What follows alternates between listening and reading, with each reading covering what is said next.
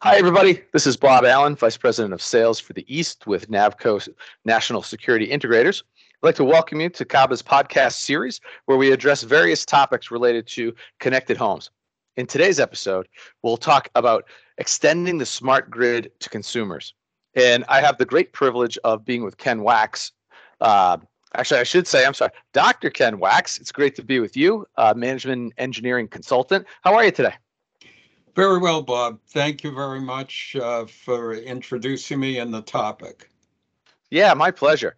We're going to discuss today, the two of us, the ins and outs of the smart grid, kind of some of the things people trip and fall over, some of the things that people are doing well with the smart grid and what that means to consumers, and offer basically listeners, you're going to have a great look at what Ken has to offer today from Insight.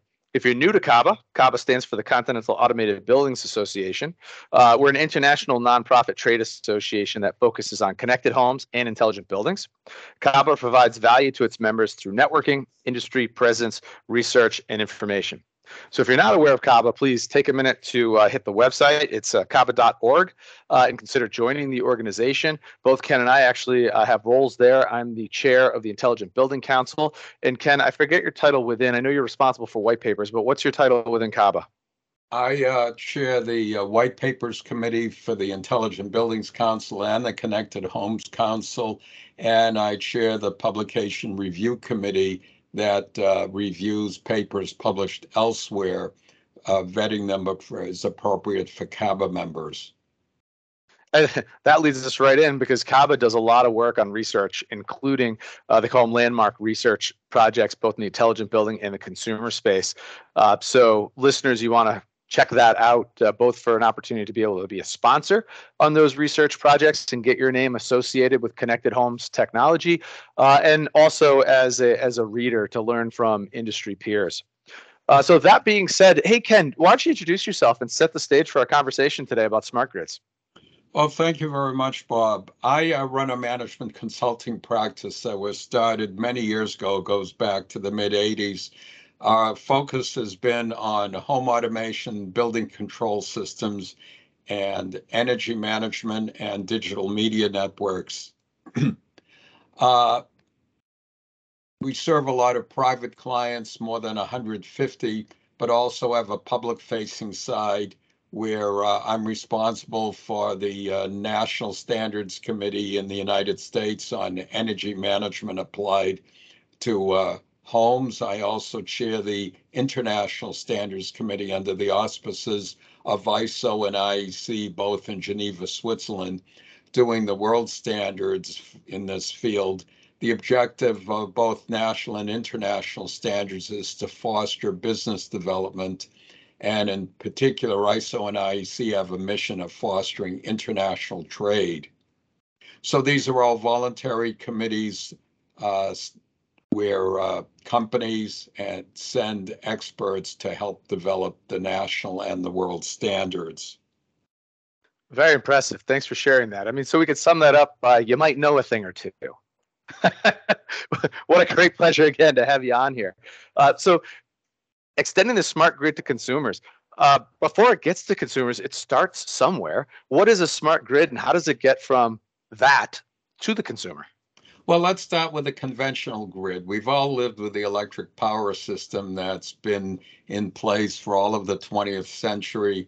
It's had spectacular growth in the 20th century, so that now just about everyone is served by electricity. It took a while in the United States to cover everyone, including the farmlands. And I would say by the mid-century, around the 1950s, we finally electrified just about the entire country. The system that we're all familiar with has been running, as engineers would say, open loop, which means that if there were a failure somewhere, the electric utility generally did not know it until there was a power failure that affected enough people that they got enough complaints indicating they had a problem that needed attention. The idea of a smart grid is to instrument the grid with sensors and a communication network to provide what engineers call wide area situational awareness, so that there were more sort of eyes by the utility managers on the grid. So that, in a nutshell, is what a smart grid is. It's a grid that where the engineers have more insight into what's happening. I am shocked by one thing you said. Well, many things, but the one thing that stuck out at me, I didn't realize it took till the mid '50s to electrify all of the United States. That seems like it took a long time to do. Well, in the early days of the utility industry, there were municipal electric companies dominated the landscape. There are still 2,000 municipal electric companies in the United States. During the Depression, the Roosevelt administration created the National Rural Electrical Co-op. These were a cooperative association, which in turn spawned co-ops all over the country, primarily in the farmlands. There are rural co-ops now in every state in the union. There's about 1,000 co-ops. In fact, every state except Massachusetts, which had already been electrified. So 49 states had pockets without electricity, and the co-ops filled those gaps. That's really interesting. So the name brand utilities we're familiar with, like Pacific Gas and Electric, Consolidated, Edison, Florida Power and Light, there are about 100 of the investor-owned utilities. They came along in the 1920s and been quite successful. They provide about 75% of the power in the country, but there's still 3,000 additional utilities serving smaller entities. The largest muni is Los Angeles Power and Water. Crazy. And you'd mentioned that the back in the day it was a loop system. So one thing fails, basically everything fails. Are we more of a self-healing grid now? We're heading in that direction, but a word to the wise: if your lights go out, don't assume the electric company knows about it. They know about it. Note taken. Yeah, when enough lights go out so it reaches a substation, they'll get an idea. But if your lights go out, give them a call. Definitely, for sure. And so that's great, a great educational foundation for our conversation yet moving forward here. It's wonderful to know what's going on in the grid, but that doesn't really, other than if the lights are out, that doesn't really impact how a smart grid helps me as a homeowner here, in my case, in Connecticut. So where do we must go from the grid and somehow get to the edge? What does that do for us? Well, getting to the edge is where the action is now. What's happening is the cost of local generation from solar panels and in some cases wind turbines has been falling quite dramatically, especially the cost of solar panels. What prompted it was the tragedy of Fukushima in Japan in around 2011, 2012. Right after the tragedy, the Japanese government was really in a pickle because their nuclear power plants were affected, and there was great concern it would jeopardize the nuclear power industry. So they started a campaign to promote solar power. The Chinese responded by looking at ways to lower the cost of manufacturing panels, and they competed with developers in the US. And this flurry of competition has continued with falling prices for solar panels to the point that we're now seeing a shift from what was a few trial projects that the utilities sort of indulged but never paid attention to something that's really starting to upset the traditional way of distributing electricity. More and more consumers are putting in solar panels on individual houses or even shared solar panels in housing developments and communities. The state of California is now mandating solar installation in new home construction. This is what I call shifting to the edge of the utility. So sorry to interrupt you, Ken, but what is the edge? My meter? Is the edge the solar panel? Is the edge my light bulb in the house? Basically behind the meter. So everything on the consumer side of the meter. The utility domain traditionally has included generators. transmission lines, which are the wires on the steel pole, on the steel towers, distribution lines, which are the wires on what we call telephone poles, the wooden poles usually, and the meters. That was the power industry. It went from generator to what's called T&D to meters. The customer edge is beyond the meter, an area where utilities generally have not focused. They considered the end of their demarcation line was the meter. What happened beyond the meter was the customer's domain and the customer's expense. What happened in front of the meter, that was the utility's concern. And the meter was the cash register for the utility. Don't I know that? Yeah, and I hear this buzzword all the time, but I don't really understand or know what it means. Maybe you can help me out with it. What are prosumers?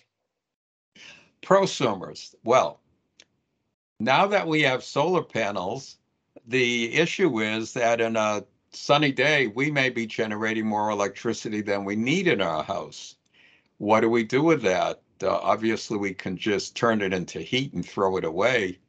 But utilities have been prompted by some governments, like state regulators, to set up a program where the utility buys back the excess power and basically sends it upstream into the power grid to be available to other users, like neighbors that don't have solar panels. A prosumer is a consumer who has excess power and is called a producer/consumer, shortened to prosumer. Should that be the goal of all homeowners? Pardon me? Should that be the goal of all homeowners, to be a prosumer? Yes, because it makes them a little money, but the consumer doesn't have the last word in this. It's basically the state regulators who decide whether utilities will be required to buy the excess and what they'll pay for the excess. So it comes down to a business proposition, whether you will become a prosumer and whether it's in your financial interest to become a prosumer.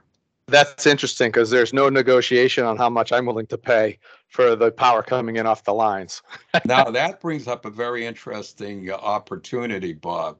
The Department of Energy, about 10 years ago, started to investigate the idea of transactive energy.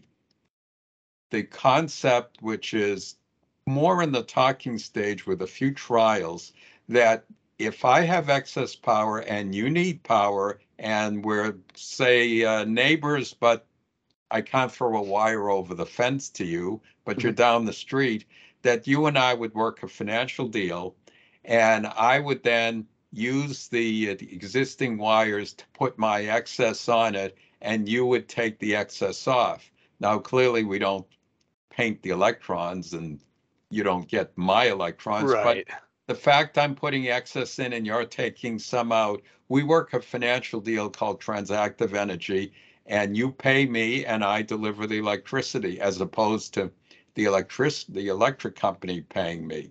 Now, right now, the only game in town for excess power in some states is the power grid or the electric company. Sure. In the future, the Department of Energy thinks there'll be opportunities for, say, homeowners or homeowner associations to sell the excess maybe to other homeowners, maybe to a nearby industrial park, and maybe into the grid to be purchased by the utility or to be purchased by an aggregator, a new type of company that buys and sells excess power.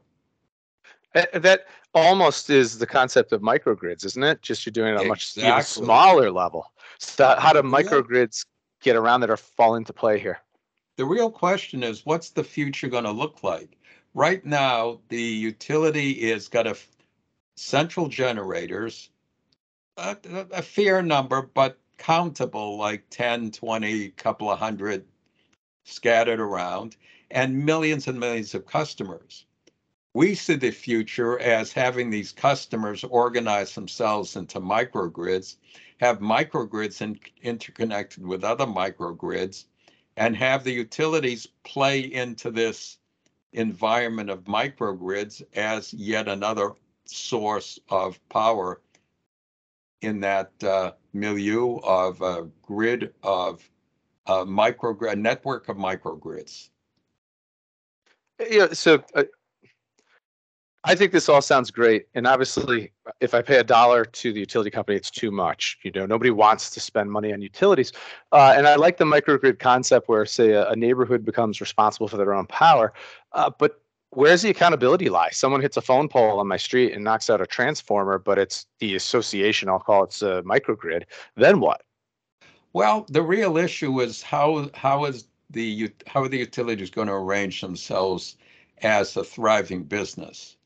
Now, a case in point is the state of Massachusetts about 20 years ago was the first state in the United States to split apart the operators so that generation is decoupled from the utility. So the utility runs the We can shop for the power. Yes, the utility runs the transmission and distribution grid and does the metering and billing, but they go to ISO New England, that's the independent system operator in New England that has the management of the generating plants and makes a market in electricity and offers the market to the operators. So they could very well extend their market making capabilities to microgrid operators. And the utility who now maintains the T&D and metering could choose to extend their business to maintaining microgrids. So when that driver hits the pole and knocks down the microgrid in your housing community, you might still call upon the local utility who's got a service agreement with your microgrid to keep it up and running. Interesting concept, and I totally get it. We do that in so many other areas of our lives. Certainly in the commercial space, where you have a maintenance contract on your HVAC, and even at home, the home warranty programs. So all these different things are similar. So I can totally see that being an option out there. The real issue is this is sort of an alien concept to most utilities, and they have to get used to it. Some are embracing the extension of the grid beyond the meter. Others against it, but I think the writing's on the wall. What's a big motivation right now is the rate shock we're all enduring with the high cost of fossil fuels, and that's a real impetus for people to look to alternatives. Mm-hmm. Yeah, the sun isn't going to raise its rates.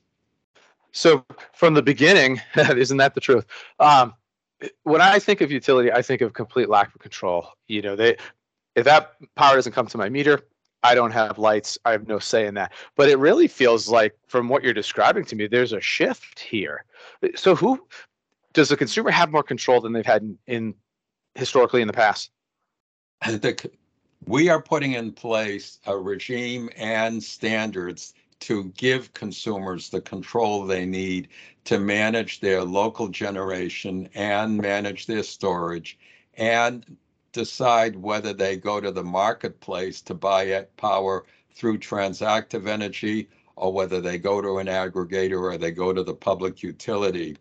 What the consumer needs is premises-based automation. In other words, they need electronics at their house or in their apartment building to balance their sources of energy, be it local energy or microgrid energy or public grid energy, and decide what their priorities for appliance operation is, and decide how to source the power, where to distribute the power, and all this is subject to their budget, what they're willing to pay, and subject to other concerns they might have, say, reducing their greenhouse gas emissions and contributing their part to mitigating climate change.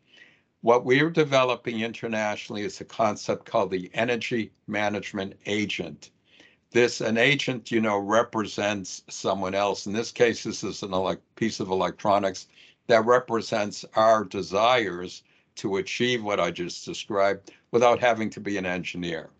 So we want all the smarts of the engineer put into this energy management agent, which you can think of as a sophisticated, maybe artificial intelligent controller that helps run your house and keep your energy bill at a reasonable expected level.